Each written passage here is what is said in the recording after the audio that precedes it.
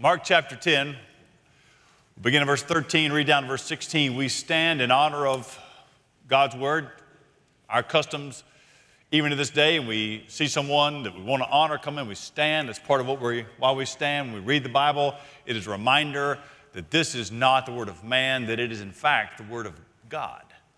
Grass withers and the flowers fade, but the word of our God stands forever. Let's begin verse 13, just a few verses. And they were bringing children to him that he might touch them. And the disciples rebuked him. But when Jesus saw it, he was indignant, and he said to them, "Let the children come to me. Do not hinder them, for to such belongs the kingdom of God. Truly I say to you, whoever does not receive the kingdom of God like a child shall not enter it." And he took them in his arms, and he blessed them, laying his hands on them. Join me as we pray. Father, I pray in the name of Jesus and by your Spirit to you, our triune God, Father, Son, and Holy Spirit, we pray. We need help. Father, I pray that your Spirit would minister to the hearts of those that feel estranged or hurt or are in sin. God, I pray that you would bring flourishing. I pray that the joy of the Lord would return. I pray that your word would have its intended effect, that you would ignite a heart to put faith in you. Lord, I pray that maybe for the first time in years, you would take hold of someone's heart, that they might sense your presence, know that they are loved. So we ask you to show yourself. In Jesus' name we pray. Amen. You may be seated.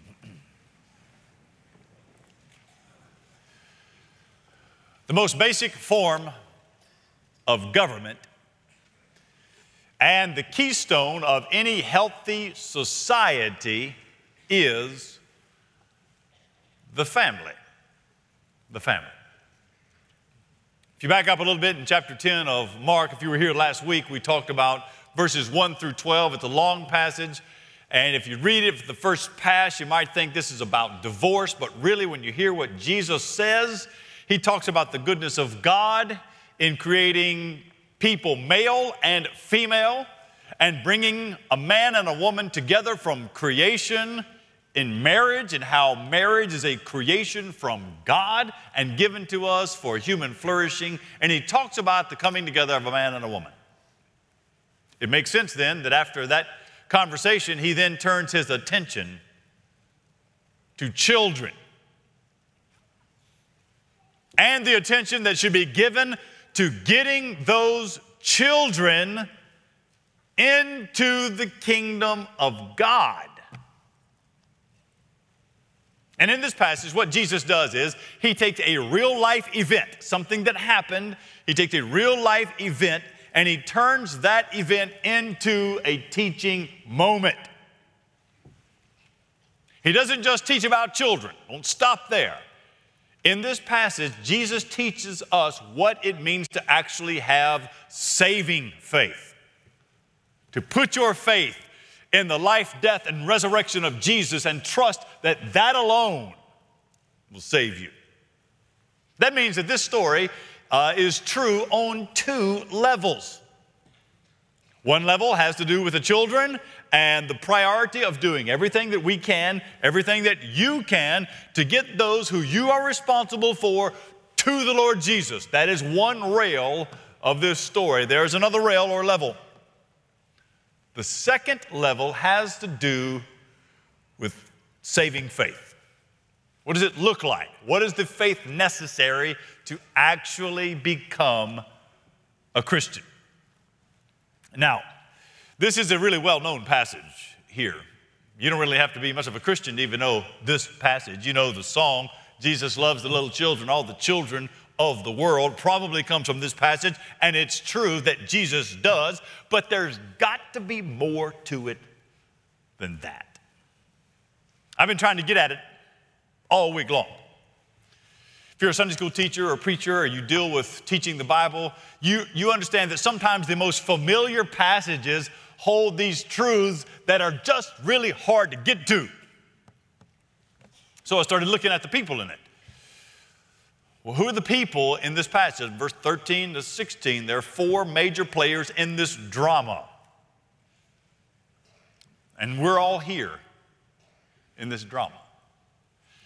It opens up and there are the parents. So the parents, you have the parents, those that are responsible. They're trying to get their kids to Jesus. Then you've got the disciples. They're sort of the boneheads in the story. They're trying to keep the parents from getting the kids to Jesus. And then, of course, there is Jesus, who's at the center of this, and then there's the children. And what we want to do is make sure that we keep Jesus right in the middle, where he belongs, and build a sermon that reflects the passage when Mark is telling us about children trying to get to Jesus. What does it actually mean to get to Jesus? To be welcomed into the kingdom of God. And what are the lessons that we will walk away with today? Because I'll make this the theme. You want to know what the point of the sermon is? Here it is. Knowing Jesus is the one thing that really matters. Knowing Jesus, the one thing that really matters. Let's start with the parents, where the text starts in verse 13. I'll try to make it as plain as possible. Here's the first point, number 1. Parents, get your kids to Jesus. See it there, verse 13? See it. Look what Mark tells us, verse 13. And they, who is the they? They were bringing the children to him that he might touch them. Who is the they? Moms and dads. Could be a single mom, could be a single dad. Could be the two together. It could be aunts and uncles. It could be an older brother or a sister. It could be grandparents, a grandmother or a grandfather. Basically, anyone who has responsibility, or maybe you don't have direct responsibility, anyone that has influence over a child, taking that child to Jesus. Let's set the scene. What is going on in the scene? The scene seems to be that they know that there is a great man that has come into the village, and this great man might be able to depart a blessing. So let's get the kids, gather them up. Let's get the kids close to this great man so that at least this great man can touch the children. Because it's been rumored that this man, when he touches people, they are healed, or there's some sort of power, or they receive a blessing. And the kids can't get there themselves. Somebody got to take them. Somebody has to have the wherewithal to get up or to sacrifice what you would rather be doing and get the kids to Jesus. Also, it's written, verse 13, in an imperfect tense. What that means is this is not a one-off event, not a one-time thing. It is, you could read it like this: they kept on bringing the kids to Jesus. They kept on bringing the kids to Jesus. Let's see if we can make some application. So you read it, talk about it. How does it apply? Maybe you have a child that likes sports, and you take that child to a sporting event, and you get to meet a famous athlete. By some miracle, when you meet that athlete signs a jersey and gives it to the child. Or maybe yours is they're not into athletics. Maybe you're reading books. Hey, you're Harry Potter, and you go to some Harry Potter event. Or Star Wars, maybe that's your thing. Or that purgatory called Disney, maybe that's where you go. Or whatever the vacation is, What do? You save and you plan and you put it on the calendar and you make arrangements, you make sure the pets are taken care of. You do all you can because you know that's going to be something great. It becomes an event.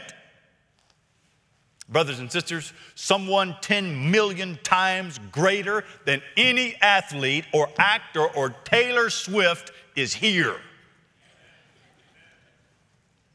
Get your kids to Jesus. If it means changing your job, if it means rearranging your schedule, if it means missing a recital, skipping a ball game, get your kids to Jesus. Look at me, the world is harsh. The devil is real. Dangers are looming. Time is short. Get your kids to Jesus. They can't get there on their own. For a lot of you, you feel that. God has given you, grandparents, God has given you a heart to do it. God has given you the means to accomplish it. God has given you the opportunity to meet Him. Look, you come to Jesus, you won't have to wait in line. He will not sign a jersey. He's going to do something infinitely better, 10,000 times greater. Do you know the phrase, the great exchange? The great exchange. I would write that down in the margin somewhere, maybe a notebook if you have it. The great exchange. Let me explain it to you just briefly. It's the gospel. The great exchange is. The Bible says that our righteousness, what we do, even on our best day, filthy rags. The problem of being covered with filthy rags, our own righteousness, is that God is a great king and He doesn't receive filthy rags, people covered in filthy rags. He only receives those with the right garments. And there's only one that has the right garment. His name is Jesus. The way He got it, He lived perfectly. Let's not go to the cross yet. Jesus lived perfectly, keeping all of God's law. He did that as a human, as a man. And when He goes to the cross, what He does is not only did He keep God's law, earning righteousness as a man, at the cross, He then takes the wrath of God. So all the sins of every sinner that will ever be saved, Jesus paid for them. He takes the punishment. And the exchange is He takes your punishment and gives you His righteousness so that you're not covered in your filthy rags. You are covered with the righteousness of Jesus. And it's better than any signed jersey you'll ever get. And our responsibility, you got kids, people you have influence over, our responsibility isn't to save people. Look, for those of you that have wayward children, I want you to listen. You tried hard. You've been praying for them. You loved them. And every chance you could, you made sure they heard the gospel. You did it at home. You had devotions. You prayed for them at night. Get them to church so they can be under Bible preaching and in-student programs. And they're still gone. That's not your job. Your job is, like these parents right here, get them to Jesus. You get them there. The touching, God will do that. The touching, Christ will do that in His own time. Right? What does verse 13 tell us? They were bringing their children to Him. What for? That He might touch them. You leave the saving to the kind mercy of Jesus. You just get your kids to Jesus. Who is it? Who do you have influence over? I mean, not directly, indirectly. Who is it that God has put in your mind and heart that you need to get them to Jesus?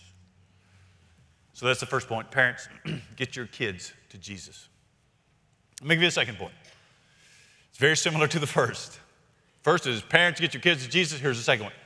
Church, us, disciples. Church, get the kids to Jesus. Look at the parents. Now, let's look at the disciples. Join me there in verse 13. When you read it this time, look at the disciples and look what they did. What are they thinking? They were bringing children to Him that He might touch them, and the disciples rebuked them. Quit that. Get those nasty kids out of here. Rebuked them. He hollered at them. I mean, it's like, what are y'all doing? Kids don't belong here. And when Jesus saw it, verse 14, when Jesus saw it, He was indignant. We'll come back to that. So get the scene now. The parents are trying to get their kids to Jesus, and the disciples of all people, they followed Jesus. They're the ones that rebuke the parents. Now let's pause here and give them the benefit of the doubt. Something that's rare these days. Typically, we automatically assume the worst. Let's not assume the worst. Let's assume the best. They are the disciples. Jesus has chosen them. They are following Him. What could they have been thinking? And why were they keeping the kids from Jesus? Maybe they've been traveling. They know that Jesus needs some time by him. They think Jesus needs some time by Himself. Been walking along the road, he's having all of these discussions, arguments with the Pharisees. Let's just give him a break. Give him time to rest. Kids, get out of there. Leave him alone. Let him rest. Or maybe they felt like Jesus needed his privacy. You know, he's always around a bunch of people. There's a throng around him, and he just needs a couple of minutes to breathe. So you kids, leave him alone. Or maybe the disciples have been with him. They have seen how his popularity has grown. They've watched as he has healed people. They know that this is not an ordinary man. This is somebody special.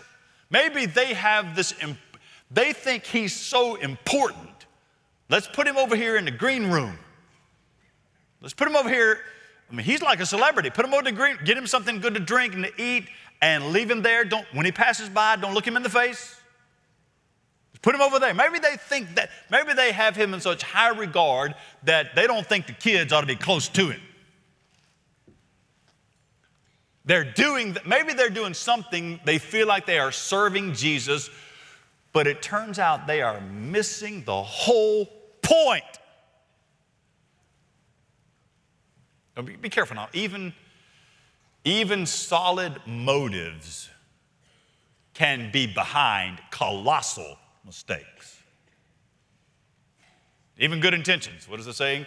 Even good intentions become a pavement for the highway to hell.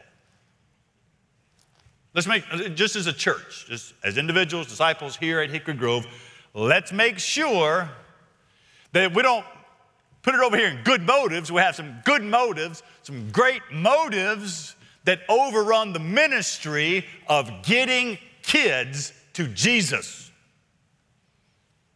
I'll give you a for instance. By God's grace, we have a school here at Hickory Grove that's a ministry of the church connected to, it does not stand alone, it is connected to the church. 700 students here, faculty, the leaders of that school believe in the gospel, they love the Bible, they not only preach and teach the gospel invades everything they do. It's a genuinely, inherently Christian school, but it will run a facility in the ground. 700 kids walking through every single day. They show up around 7 o'clock, don't get out of here until about 3 o'clock. And this morning, I'm coming down the steps, and I stepped in some gum. I know some rotten kid spit on the floor. And I saw it there, and I thought, this is how dumb I am. I thought, is that gum? Let me just drag my foot across. Well, yeah, it's gum. Now it's on my shoe. And that's before I even got to church this morning. We have student ministry that's going to be put on CLT weekend. You saw the advertisement for it. Or our student ministry down in the basement. Or our Awana ministry, where we're seeking to get the Bible into kids. It starts at 6:15 on Wednesday nights when the regular program is 6:30. Parents trying to get here fighting traffic. I mean, it's a whole lot of effort. Or standing here in this auditorium, oftentimes there'll be crying babies. Somebody said they passed out balloons today in the children's ministry. Don't do that anymore. For church. You got kids going on to camp, resources and money being allocated for it. Is that worth it? Look, do you understand that the overwhelming majority of people that will ever come to Jesus Christ, put their faith in Jesus, do so before they turn 18? And if the kids if they don't find love, if they don't find acceptance and truth here, they find it in a devil's world. Now look at me, I'm not saying to condone sin. That is not what I'm saying at all. What I'm saying is that we need to show them somehow that Jesus is better than the deranged, fleeting entertainment of a hellish culture. That's what we do. We point to the goodness of God and Jesus. So what do? We stay late. We put up with headaches, we're flexible, spend resources, you're patient, and we make a way that children and their families can get to Jesus. Otherwise, what is all this for? What do we protect? What is it for? Sunday rolls around, we call that the Lord's Day. We do that because on the third day, God raised Jesus from the dead. The day of resurrection is this Sunday. That's why we worship on Sunday. Worship is not a performance you go to. Worship is something you participate in. Where you come together, brothers and sisters of all walks of life from every part of this city and beyond. redeemed by the blood of Jesus. We come together to sing, to be ministered to have our hearts knitted together, to be strengthened in the Lord, so that you walk in discouraged, you walk out with just enough to get you through again. And as we worship together, we learn things in our community groups, in Awana, in student ministry, call that discipleship. Learning what the Bible teaches about how we live and who God is and why we need Christ. Growing as a disciple. And as you grow as a disciple, you find out you ought to be looking out, doing something. After worship and discipleship, you learn that you want to be on mission. Not just mission trips, which of course you want to do, but you want to be living on mission. And that mission is centered oftentimes around the children. You read this passage, you can't help but think, parents, get your kids to Jesus. When you think about the disciples and they get rebuked, you can't help but think, church, get the kids to Jesus. Why? I'll give you the third point. Here's why. Number 3, because there is hope in Jesus. There's hope in Jesus. There's hope for you in Jesus. Now, we've looked at the parents. We looked at the disciples and the mistakes they made. Now, let's look at Jesus. There's several things to notice about what Jesus did before we get into the lesson that he taught. So let's look at what he does first before we look at what he taught down in verse 15. What do you see in verse 13? What did he do? Look at verse 13. What does Jesus do? They bringing the children to him that he might touch. That he might touch them. Maybe Jesus touched the children with healing, maybe with blessing, maybe with warmth, possibly with assurance, giving confidence, giving strength, providing calming. That sort of nonverbal can mean so much. I mean, it's too bad we live in a world that has gotten so foul that we have forgotten the power of human touch. Connie and I will be sitting together somewhere, and she can sense that I am getting ready to say something that is a career-ending thing for me to say. She doesn't have to speak. She reaches and just touches. It's a reminder. It's calming. They bring the children to Jesus, and the first thing, there's just something assuring about that. He does more than that, though. He touches the children, and you find him rebuking the disciples. So the parents in verse 13 bring the children to Jesus. The disciples do not like it. They rebuke the parents, and in verse 14, notice what happened. But when Jesus saw it, he was indignant. And he said to them, let the children come to me. Do not hinder them. Indignant. You see that word indignant? You ought to circle the word indignant. You're not going to see it anywhere else in the New Testament. So when you're trying to decipher words, what they might mean, you really look at their usages. So when you find a word in a certain verse, then this is when you might use a concordance. You go find it in the other verses to see how is it used in other places. And you're going to be out of luck here. You're not going to find it anywhere else. So you go outside of the New Testament into the culture of the day, the Greek literature of the day, and you bring the word back and you find out, what does this word, we've never seen Jesus like this. Not mad or sad. What is he? Frustrated. That's the word. Indignant. Frustrated. He's irritated at the disciples. He's annoyed at them. Why? Because they are preventing children from coming to him. Okay, if Jesus is annoyed at that, flip that coin over, then the opposite must be true. If Jesus is annoyed when we keep children from him, then he must be pleased when we bring children to him. You want to please God? Bring the children to Jesus. Because his anger, and this is related to anger, his anger is reserved for anyone who will keep the kids from him. Remember what he said earlier? We were preaching Mark chapter 9. What Jesus says in Mark chapter 9, verse 42, whoever causes one of these little ones who believe in me to sin, it would be better for him if a great millstone were hung around his neck and he were thrown into the sea. So Jesus rebukes the disciples, and the opposite is he wants us to bring. This is Jesus teaching. Bring them here. Now, verse 16. Join me in verse 16 before you look at it. There's something beautiful about verse 16. If you ever had a child die, if you've ever had a child die, you lost a child you loved, or if an infant, you had a baby die, or if you've suffered a miscarriage, I want you to circle verse 16. There is healing in verse 16.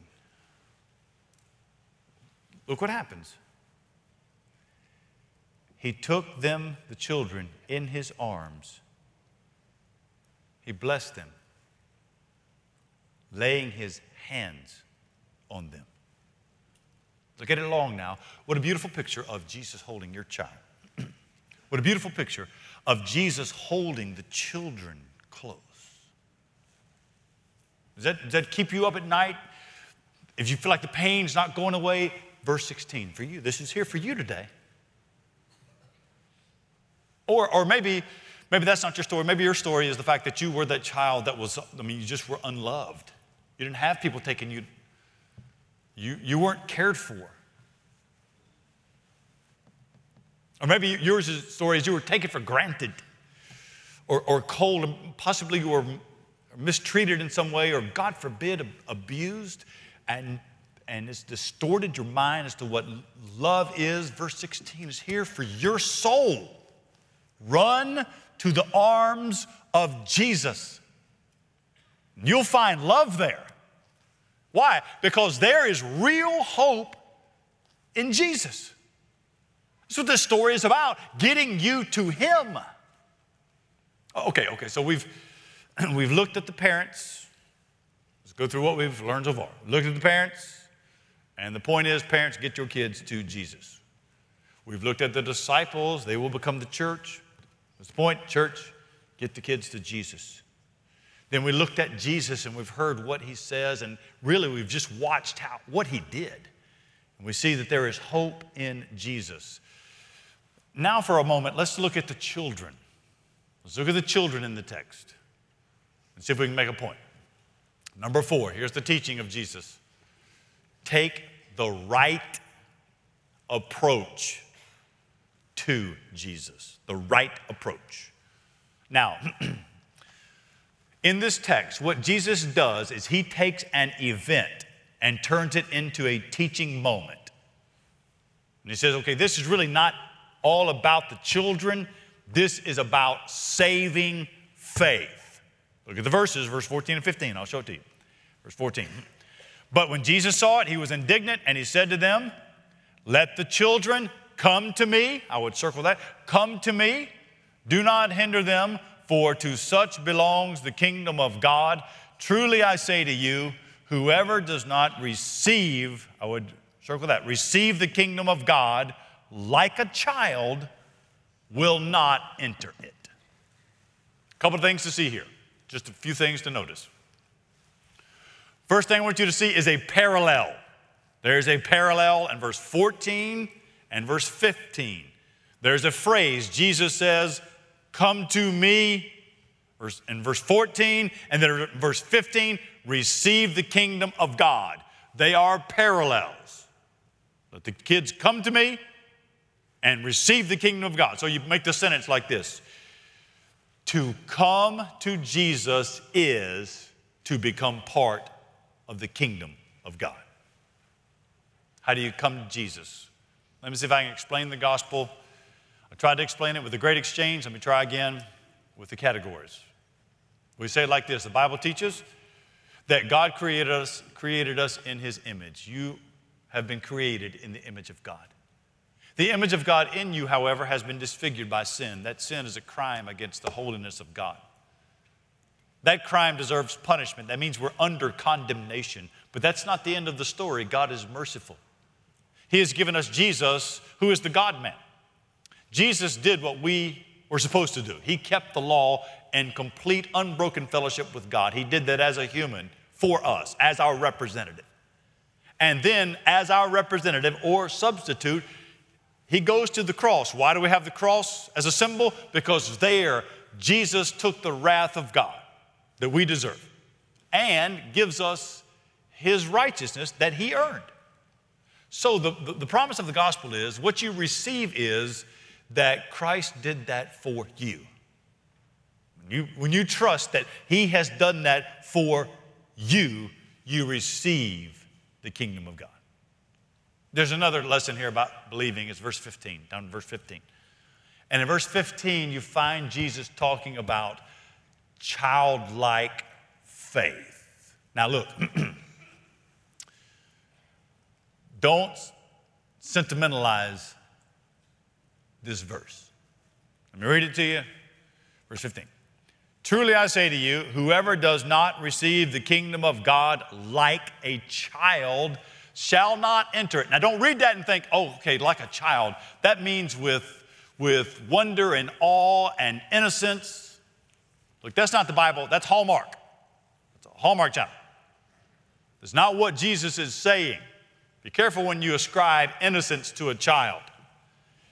Presbyterian ministers, before they would baptize an infant, oftentimes would say to the congregation, this child is a viper in a diaper. Because no one is innocent. We're not innocent. If you have an 18-month-old, a 2-year-old, 2.5-year-old, you have a toddler, you know they are getting old enough to actually choose some really wrong things. You didn't have to teach that child how to sin. You didn't have to teach that child how to say, no, it's mine. Well, what does Jesus mean then when he says to have childlike faith? Children in that day and time would be insignificant. They would be weak and helpless, would be dependent. If you have a 2-year, if you have a toddler now, that toddler is dependent. She might be able to walk, still dependent on you. The child is dependent without the ability to actually make a contribution. Some of you have some adult children like that. So you get the point. So to have childlike faith is to be entirely dependent, devoid of a real agenda, total trust. What does the song say? Nothing in my hands I bring, only to the cross I cling. What is saving faith? Saving faith is the significant, the insignificant, weak, dependent you putting your complete trust in the gift of God that's found in Jesus Christ and receiving his life for yours, receiving his substitute on the cross for your deserved punishment, receiving his perfection as your clothing, his power to save you. Jesus says, let the children come to me. Do not hinder them, for to such belongs the kingdom of God. Truly I say to you, whoever does not receive the kingdom of God like a child shall not enter it. Knowing Jesus is the one thing that matters. Like a child, won't you today come to Jesus? With your heads bowed this morning as we go to the Lord in a moment of prayer and commitment, I want to talk to many of you here. With your heads bowed, let's just talk about where you are. There are a lot of parents here, or you have a sense of responsibility for a child. Maybe God has given you a heart foster, you're adopting, or you have nieces and nephews. You feel responsible. You have someone you need to pray for. We're going to sing, and as we do, I'll invite you, come and pray. Maybe you have children to pray for. Or maybe children, you're here and you've heard this and you thought, I want to give my life to Jesus. I'll invite you to come talk to a pastor and pray. Maybe you came in today and really all you needed to hear was verse 16. You needed to receive the healing grace of verse 16, and you just want to come forward and pray and thank God. Maybe today you were just reminded of the love of God found in Jesus. As we sing our last song, if you'd like to come and pray, we'll invite you to do that. If you want to talk about what it means to give your life to Jesus, our pastors are here, and we also will be glad to talk to you after church in the lobby. The Lord is good, and He has given us Jesus. Father, we thank you for that goodness found in Christ, for the joy of being in Christ, for the strength of being in Christ. We pray for that today. We pray you help us. We pray you find us faithful. We pray that you would use us for your own glory, the good of others. We pray that we would be a church that would never put barriers up, that we would be bringing the children to you. It's in Jesus' name we pray. Amen. Would you stand, please, as we sing together?